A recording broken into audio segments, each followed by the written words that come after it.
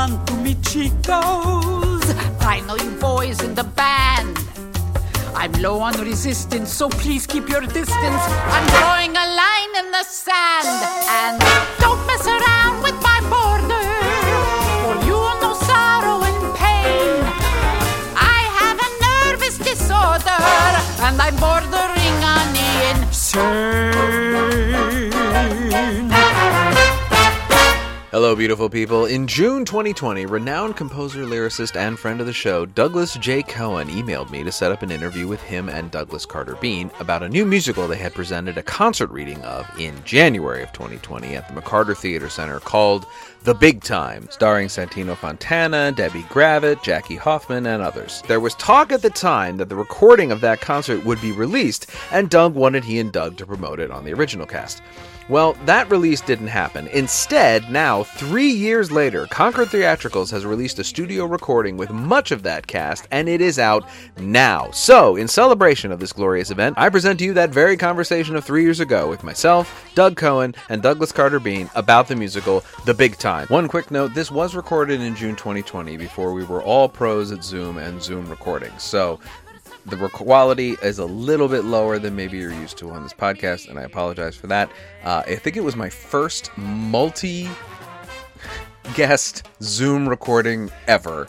And I will just say I have gotten much better at it in the last 3 years. There's a link to the album in the show notes. Grab it, buy it, listen to it. It's great. Doug's great. Doug is also great. I don't know Doug as well as I know Doug, but all our interactions have been great. And he, of course, was a guest on the original cast talking about Babes in Arms. I'll put a link to that in the show notes. I'll put a link to Doug Cohen talking about Sondheim, a musical celebration in the show notes. I'm putting all kinds of links in the show notes. You got to go over there. So here's Doug, me, and Doug in June 2020 talking about The Big Time.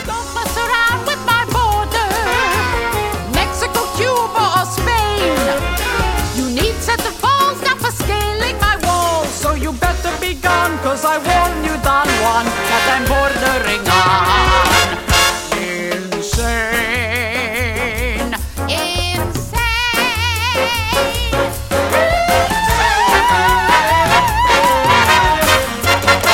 She's insane! Ay, ay, ay!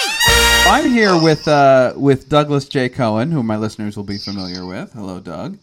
Hello. And I'm good also to be here. Back. Yes, good to have you back. I'm also here with Douglas Carter Beane. Hello. Hello.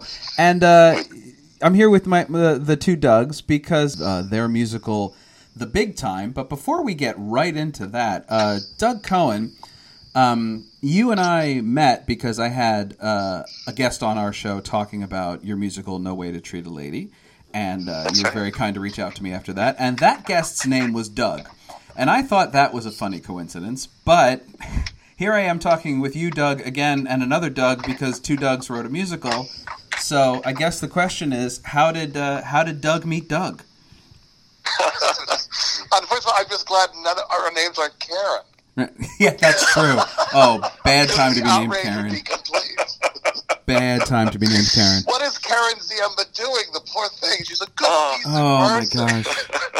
Should just go by K from now on, right? KZ. So, God, do you remember when we met, Doug? It was probably, 1984? Yeah, it would have been 84, and it was the ASCAP workshop, correct? ASCAP Musical Theater Workshop, yes. Led by Charles Strauss. It's a great Charles Strauss. Wow. And it was, and there was a woman named Bernice Cohen. And she was now our fearless leader, Charles. And they had a group called Writers Without Partners. It's hilarious. And it was... And she would start every session holding up an umbrella, saying, "Did anyone leave last week?" I know, and it was like endless. But it was all these young writers, and Charles, to his credit, had concocted this idea that he every week would be there, and you would come in with 2 songs, and then he would have a guest or guests, and no, that guest, 3 guests, unless it was Sondheim. So if you walked in and you saw one chair, it was like, ho, ho, ho, here we go. Big Steve's in the house. But we had, I had Frank Rich critique. I had Sondheim twice. I had, who else did he critique? How many shows did you bring up there, Doug? 2. I think it was Skellers. Was it Skittles? God, wow, that's good. That's good. And then My writing partner at the time was Ellen Walter, and you were by yourself. You were a writer without a partner. I remember you came in with a song for No Way to Treat a Lady, and everyone in the room. There was like that silence of a room full of young writers. That is, oh my God, that's good. Oh my God, I hate his guts. And do you remember who critiqued it? Was it Big Ass or was it Marvin Hamlish or who critiqued it? The first round. Well, first of all, I was in there with another show called Demi Task, which went absolutely nowhere, and that bombed. So I just want you to know it wasn't always, sweetness and roses and all those things. So the first time it was Charles, of course, and Stephen Schwartz, Burton Lane, and Frank Rich. Yes, and he loved it.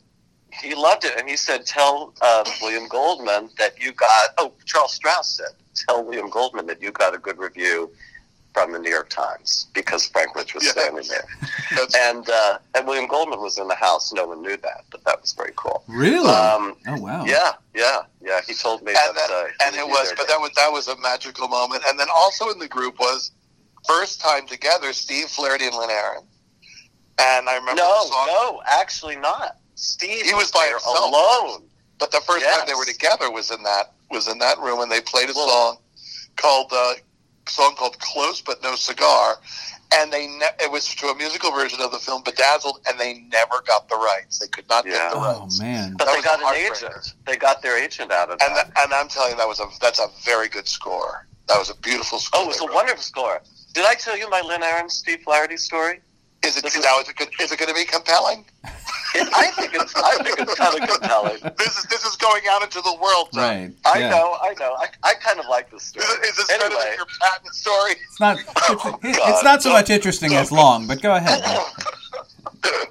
Doug and I did another interview, and no, you don't elaborate. Just go tell your new story. Okay, all right.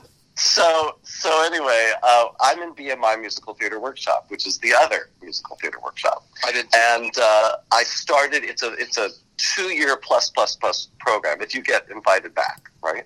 So the first 2 years, I started with Lynn and Steve, and at the end of the first year, we're allowed to work with anyone of our choosing.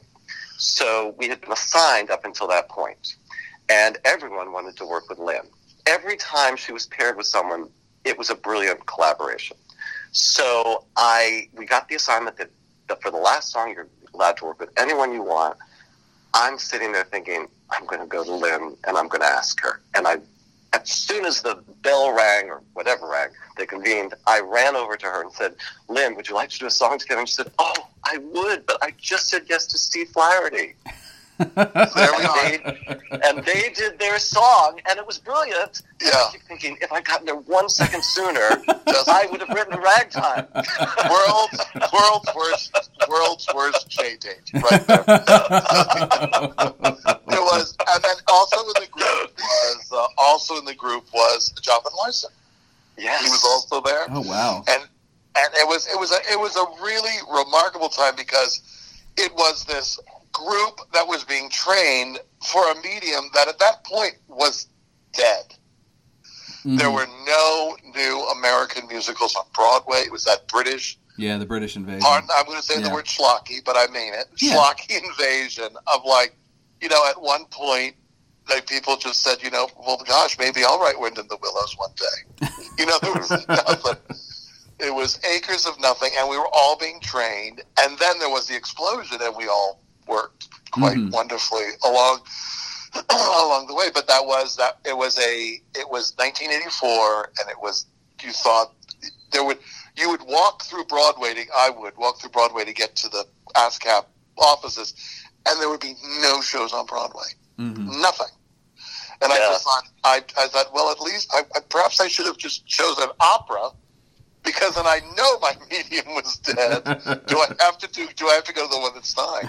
And now to see this, gorgeous explosion of young writers who want to do musicals and people who don't write musicals but are musical writers wanting to do musicals again. It's a very exciting time. I think about that a lot in the sense of, you're training for a future that maybe doesn't exist or a past that has already passed us by. I always think of the great vaudeville performers who got their break the day after the Jazz Singer opened, and you just think, that's just the timing of it is just everything. So I think it's important. The thing I take from that story anyway is that you have to keep plugging forward, because if you love it and if you're working at it really hard, it may not be going right now while you're training, but you'll be ready when it comes. You never know. And it's amazing that The Big Time, the show that we worked on, I was writing as a movie musical for Miramax, and they were terrified of it being a musical. Mm-hmm.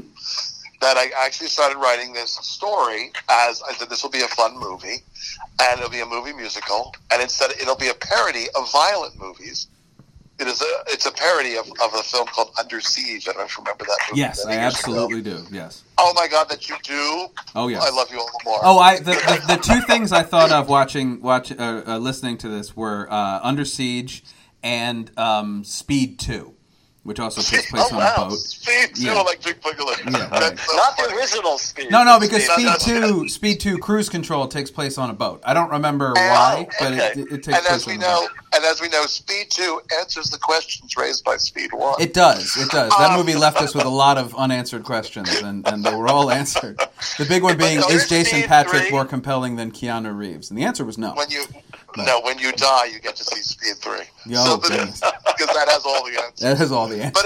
But it was this film, and it was being directed by P.J. Hogan, who had just directed Muriel's Wedding. Oh wow, yeah. And it was, and the producer was Oliver Stone, and it was at Miramax and it was really full speed ahead.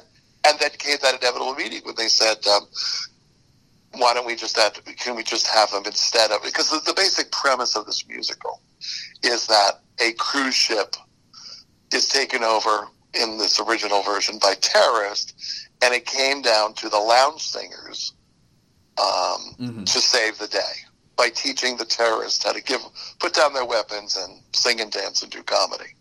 Because they have a love-hate relationship with Western entertainment. As they do, right. as everyone does. So that was the basic premise, and from that, and then they just kept, instead of, can the Steve Lawrence character be a retired Navy SEAL? And I just was like, I see where this is going, and there will be blood splattered on a wall. Yeah. As soon as my middle name is Carter. Yeah. And I said, I get where this is going. Right. And I did a very, big boy move, and I said, I'm taking this back, and I'm going to go find a place that will understand it. And then I was thinking of it as a musical, and then I remembered that I had not only seen this No Way to Treat a Lady, but I also had seen, you did a concert version of The Gig somewhere. I don't know where I saw that. I'm always doing concert versions of The Gig. I'm probably he's doing one right now. Turn around. Exactly. I'm probably unfortunately pulling you from a Wandle Grove right now of The Gig. That one's an intermission, right? That would be. And it was, but I had seen it, and I just was knocked out by the score, and I was just trying to work. And I had my own theater company called Drama Department, which was a great, wonderful part of my life. And I wanted to turn this into a stage musical. And we went to Doug, and I don't remember. I gave you the script. It wasn't a script. I think he gave you the screenplay, didn't I? I don't think I had a script. I thought it was a script. I thought it was a stage version. I actually did that at the Sundance Musical Theater or Director, whatever that thing they do out in Utah. The Director's Lab. It wasn't a Director's Lab back then. It was a Writer's Lab. Oh, okay. That's how I'm so old. I'm so old they were honoring writers. That's when movies used to have writers. That's where you come from. That's right. Scott Fitzgerald, sure. But this was for stage. It was a stage, and it was being run by Jerry Patch, who's always been a loyal fan of the show. And it was I was working on one show, and it was done. I had finished it, and I had a week to go, and I had a presentation coming up. So Mark Rucker was the one who has since passed on, was the director. And I just said, I took the screenplay, and I literally sat with scissors, pacing it together into a script. This is before computers so much. You just did everything with scissors and tape, and a butter churn, I think, was also. Is that where the words cut and paste come about? Right? Because that's cut and paste. It is cut and paste, Used to do. Absolutely. Yeah. The original cut and paste. And I believe there was something used called whiteout, yes, which was not a racial term.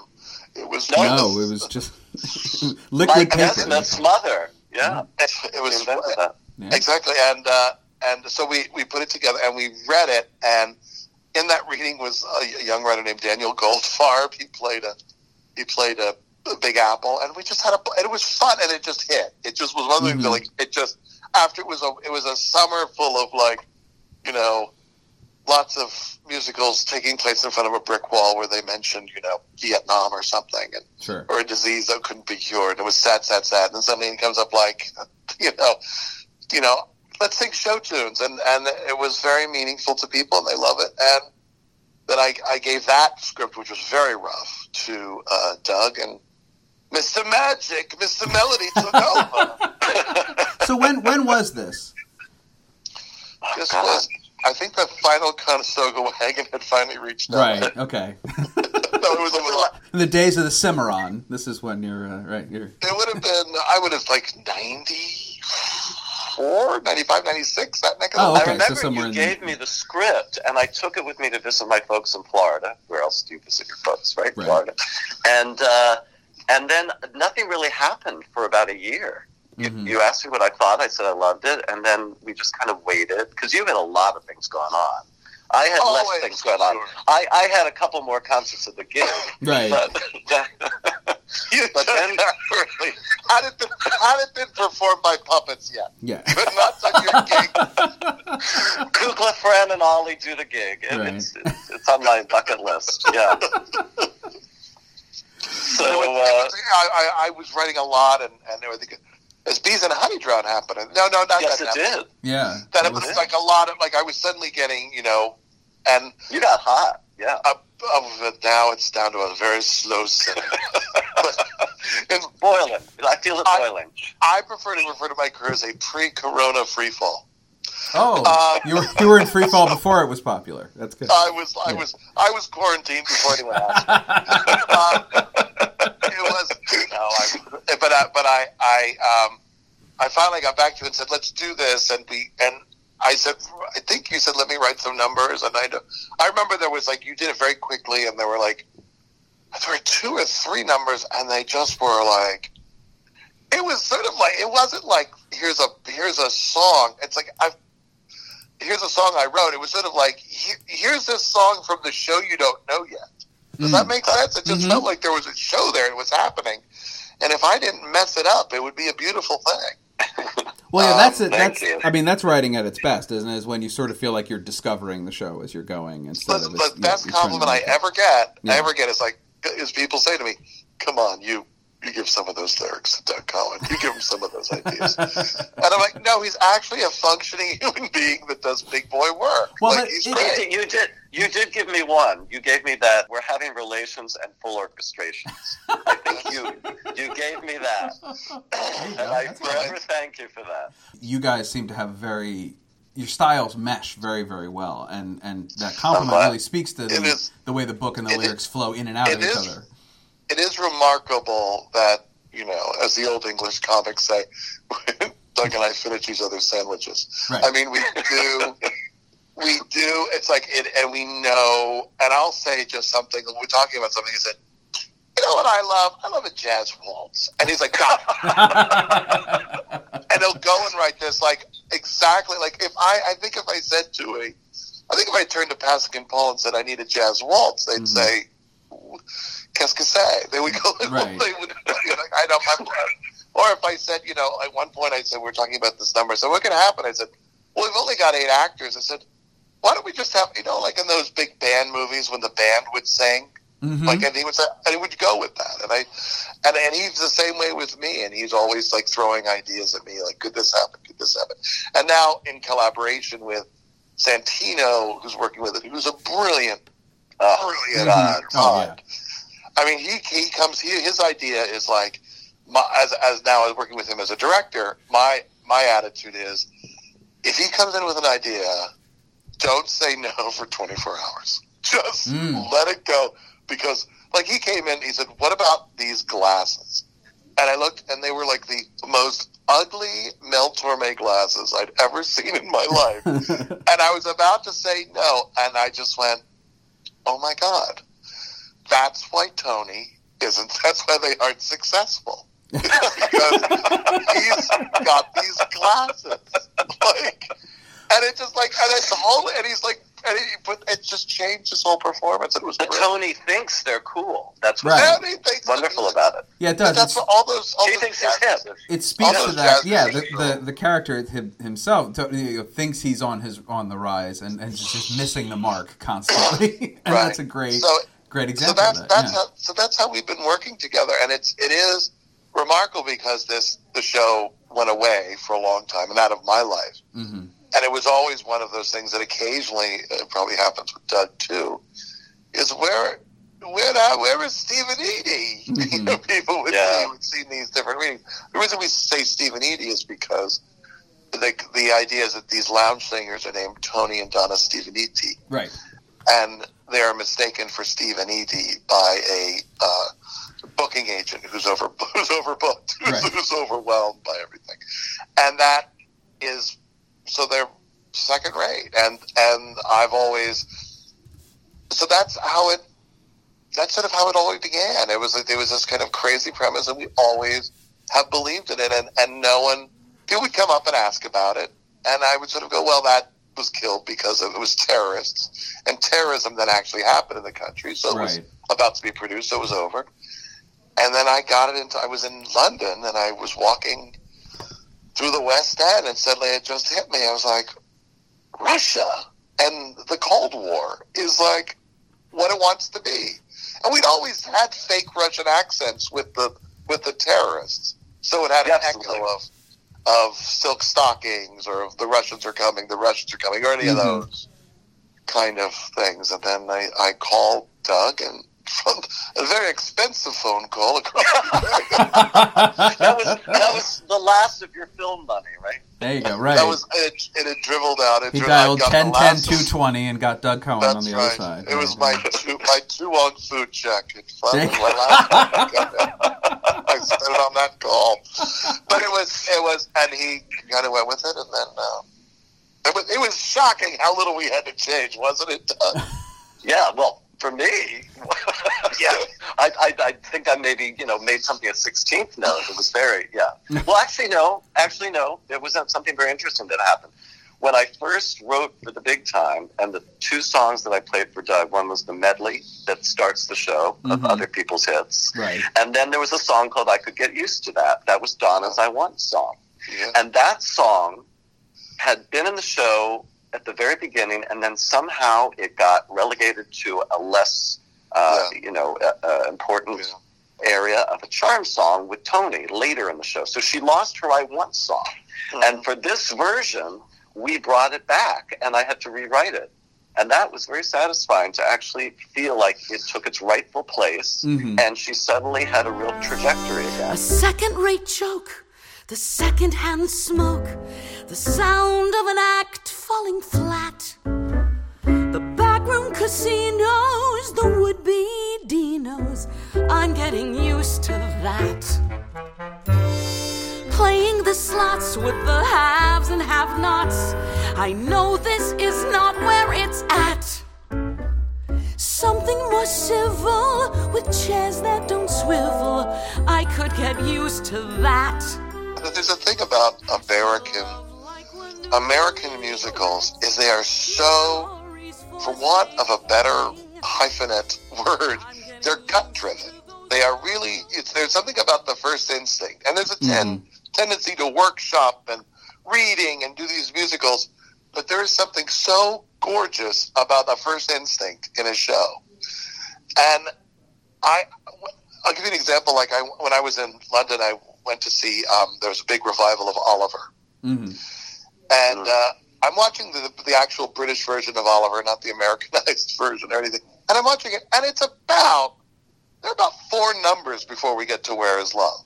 Mm-hmm. There's a whole thing in a Undertakers, and they're going, and I looked at the audience, and I could find every American tourist in that room because they were fidgety. Mm-hmm. Because a character had not expressed their needs. All I want is a room somewhere. Hello. Mm-hmm. Right. Something's coming, something big. Just something, gimme. There had not been that number yet. And when I went back to it, I said, we've got to get this number, and because we need to fall in love with her and believe that her wants are real. And it was a wonderful thing to put it back. And well, it's also in your form in this show of it being, not quite musical parody as in like Drowsy Chaperone, but it is a, they're very musical people. It's a very musical, and that's part of the point of it. If you don't kick it off that way in a traditional musical way, it's something about the inside joke would probably be lost a little bit. So it's really good that it's got back in there. And along the way, we in these other incarnations, we've had a number of different directors working on it, and their input has been wonderful and gorgeous and terrific. I mean, really amazing stuff. But in trying to make it accessible that a commercial producer would like, they have often tried to make it, hip in a way that, when they get Bing Crosby out to sing "Hey Jude." Sure. It was sure. It was just so wrong. Yeah. It was just like, stop it. Yeah. Just stop. Just Sinatra. Don't sing "Cuckoo Cuckoo, Mrs. Robinson." Right. We don't need that in our. No one needs that. Yeah. We have the people who do that, and we have the people who do this. So that was a big part, and also by setting it in the past. Mm-hmm. In the 60s, for me, was a joy in terms of writing, because it was, and I think what Doug and I feel as being of the age we are, that there was a type of show business that we grew up with that was very gentlemanly, that it was very kind, it was very warm-hearted, and we've lost that, and that's not necessarily always a bad thing, but there was something, when the entertainment would wear a tuxedo and saying, "My next number, ladies and gentlemen." Mm-hmm. And it was like, oh, we're grown-ups. This is a grown-up show. Mm-hmm. And this is a grown-up type of entertainment. And I miss that. And I miss the Jackie Gleason shows when I was a kid. How, kind of, now I realize, the June Taylor dancers were camp with a capital K. Oh, sure. But at the time, it was, we're above them. Oh, it's so elegant. Because we didn't know who Busby Berkeley was, so we thought we were innovative. We didn't know. We would discover pot later in college, and we would figure it all finally out. Understand Busby Berkeley. What all those Esther Williams jokes were about, right, on the Father's Brother show. Golly. Oh my God. I really have to compliment you guys, though, on the tone you strike in this show, because it is such a specific needle to thread of these guys are talented and they're schmaltzy, but they're just not the best. Because the song, like Doug, for example, when you open with the medley of other people's hits and the Song of Peace, is all very schmaltzy, but very listenable. It's very entertaining. It's very, what I mean? I get that this is a form of entertainment people would think was good. They're just kind of schmaltzy at it. And I never doubted that these people were... It's not like, the Cherry Sisters or something where you're coming out and going, my God, these people are absolutely awful. Yeah. It is a, like, oh, they're just not at that level. I get like the whole Rat Pack is in the other room. Nobody wants to sit in here when the whole Rat Pack's in the other room. First of all, 10 points for the Cherry Sisters. Oh, thank you very much. 10 points for the Cherry Sisters. Mae West Estate will be suing you later. But what did Sondheim say about the medley? Do you remember, Doug? I forgot. Oh, he wished it were longer. He just wanted it to go on. Really? And on. Wow. Yeah. It was his favorite part, I think. To earn those blue skies, going to compromise each love connection, ain't sheer perfection. Overlook all flaws when it's a worthy cause. Instead of hedging, no, begin by pledging your unconditional love. Just give me that unconditional loving. This was a big hit for Mr. Joey Risotto. Fun afternoon delight, straight on into night, and then morning doving. I think there was a whole other section to it. Where There was. It was much longer. It was longer. And it, because but he never heard it. He never heard it. But it was, and it's always better to leave Sondheim wanting more. Oh, sure. Because I want him sorry and grateful. There you go. Oh, That's very how I nice. like him. Very nice. I mean, to me, it's the most brilliant opening, and I didn't really do it. Doug did it, but it's the most brilliant opening of the show to just have everyone go like, oh, no, I don't know that. But that, oh, no, I don't know that. Mm-hmm. You admit that, listen, there was an attitude that I love in musical comedy, whether it be Rodgers and Hart or Frank Lesser or Strauss and Lee Adams. There was something really smart and really intelligent about a musical comedy, an American musical comedy, that it just assumed you were keeping up with it. Mm-hmm. They're just like, we're moving here. You know what we're talking about. You know what we're talking about. And and over the years, it became, as pandering, in my opinion. Musicals have become very pandering. And when I see it in other shows, I get uncomfortable and I feel like, oh, you think we're stupid? Mm. Oh, no, I don't like you. And I loved your poster. Now I'm here, and I feel talked down to. And I just love it when we assume that you're going to get who these things are. And even if you don't, if one person in the audience laughs, I'm happy. Sometimes you just need, even if it's me. Even if it's you. That's right. No, I mean, I do want to. Go ahead, Doug. There's one thing you said, Patrick, though, that was that definitely resonated, because you said, why aren't they more famous? Because they're very talented. And when you hear people like Santino and Debbie Gravitt, I mean, you just go, wow, those voices are amazing. But the thing is, when you think about it, a medley of other people's hits, they have not staked out their identity yet. Sure. They're doing other people's material. So they're never going to be able to excel to that next level. And when they sing a song of peace, they aren't invested in it. They are singing things that later resonate because they learn that these lyrics, it's a song of peace, it's a song of why not, it's a song about offering your hand, taking a stand no matter what. They're reciting these lyrics, but they don't actually believe in them. And then when they later become these accidental activists, they suddenly adopt a whole new philosophy. And that is when they get in touch with who they really are. Yeah. And I think that's why they become successful. I think they do become stars after this. And I think that, as somebody said, well, if this really, they could try and be, because after the performance we'd done in Princess said, like, but if this really happened, wouldn't we all know about it? And I just said, no, because we're all Americans and it's history, so we've just completely forgotten it. Oh, good answer. Good wow. answer. I wish I could find a way to put it. Yeah. And I wish we could put it in the show somehow. Maybe I will yet. Not so my fast. Gosh. But it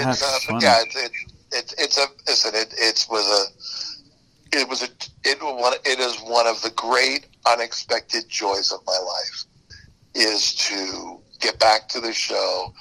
And we did it we came up with the idea, and then we did it at I'm on the board of directors at the American Academy of Dramatic Arts, and we did it with a cast of 20. I would say maybe 2 had done a musical before. Oh, wow. Yeah, just maybe about. 3. And there was no one really knew this world at all. And we would come in every day, and they would have assignments of who someone was mentioned in the show, and then have to read to us and explain to the people all were. Then they also had swapping YouTube clips with each other, getting into this world, and they were excellent. And the show worked, and you just felt the show really, and they all got the style of it, which is just sort of a intense earnestness that was so endearing. And it was a joyful experience. Doug did a brilliant job. He really did. I have to say that production the American Academy of Dramatic Arts stands out as one of the greatest things I've ever been part of. Wow. I really mean it. I thought you just said that. I thought you just said that because it was your birthday. The one Wanda. Well, it was my birthday during the Zitz probe, or the Wanda probe. You're right. But that was a very special birthday. But it was also a very special production, and I think it also is very meaningful when you see younger people inhabiting these roles and getting it, and really, investing and giving us kind of their take on what this world is, and it's kind of better than I would have envisioned. Yeah, it was very moving. My favorite at the end of the show, one of the young 18, I think it was 19-year-old guy came up to me and said, "This show has been the best experience. I'm now following Bitsy Gator on Instagram." And I looked at him and I said, "My work is done." Yes, right. Go with peace. And I left. It was a mixture of. It was when I left. It was a mixture of Betty Davis and the Cornish Green, and a little bit of Mary Poppins. When I said, "Musicals tomorrow, Mr. Beane." Yes, musicals tomorrow.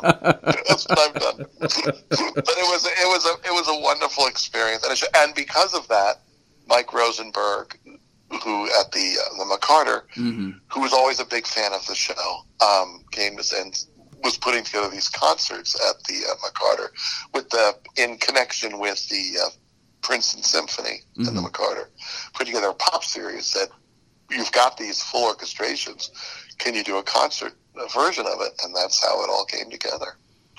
Very quickly, too. A lot of frantic phone calls to cast. Well, I'm glad you did, because you got it in almost just under the wire before everything kind of closed down. That's the irony. Yeah. The irony is that I was aware that it was January 31st, and I kept saying to Doug, couldn't you have made this a spring attraction? Because I knew that we were going to have this bad winter, the Farmer's Almanac projected that this was going to be a terrible winter. And I kept looking at my phone every other hour, seeing is it snow, is it sleet? I just was convinced we were going to have some kind of storm. And it was actually a beautiful night. And nothing went wrong.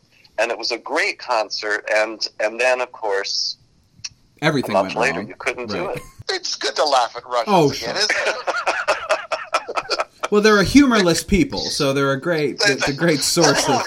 You can really. They're kind of like the Muppets in that a funny line said by a frog is hilarious. Yes. But if you got a Russian accent, we had a Russian accent coach come in, a wonderful gal, come in and work with the actors, and the actors were a little like, "Oh, please, a Russian accent?" And then when they found out that the Russian way of pronouncing Edie was Itzy, they were like in love with her, because they knew that she was going to be a source of gold for them. And then of course gymnasium is gymnasium. Gymnasium, yeah. She's like, "Forget it, I'm in." It was so great to talk to you guys. Thank you so much. This was Wonderful. so wonderful. Same here, Patrick. Thank you for setting this up, Doug. This was lovely. There's no place like a big time. It's the chance of a lifetime. Maybe husband and a wife time. Who knows, fate can turn on a dime.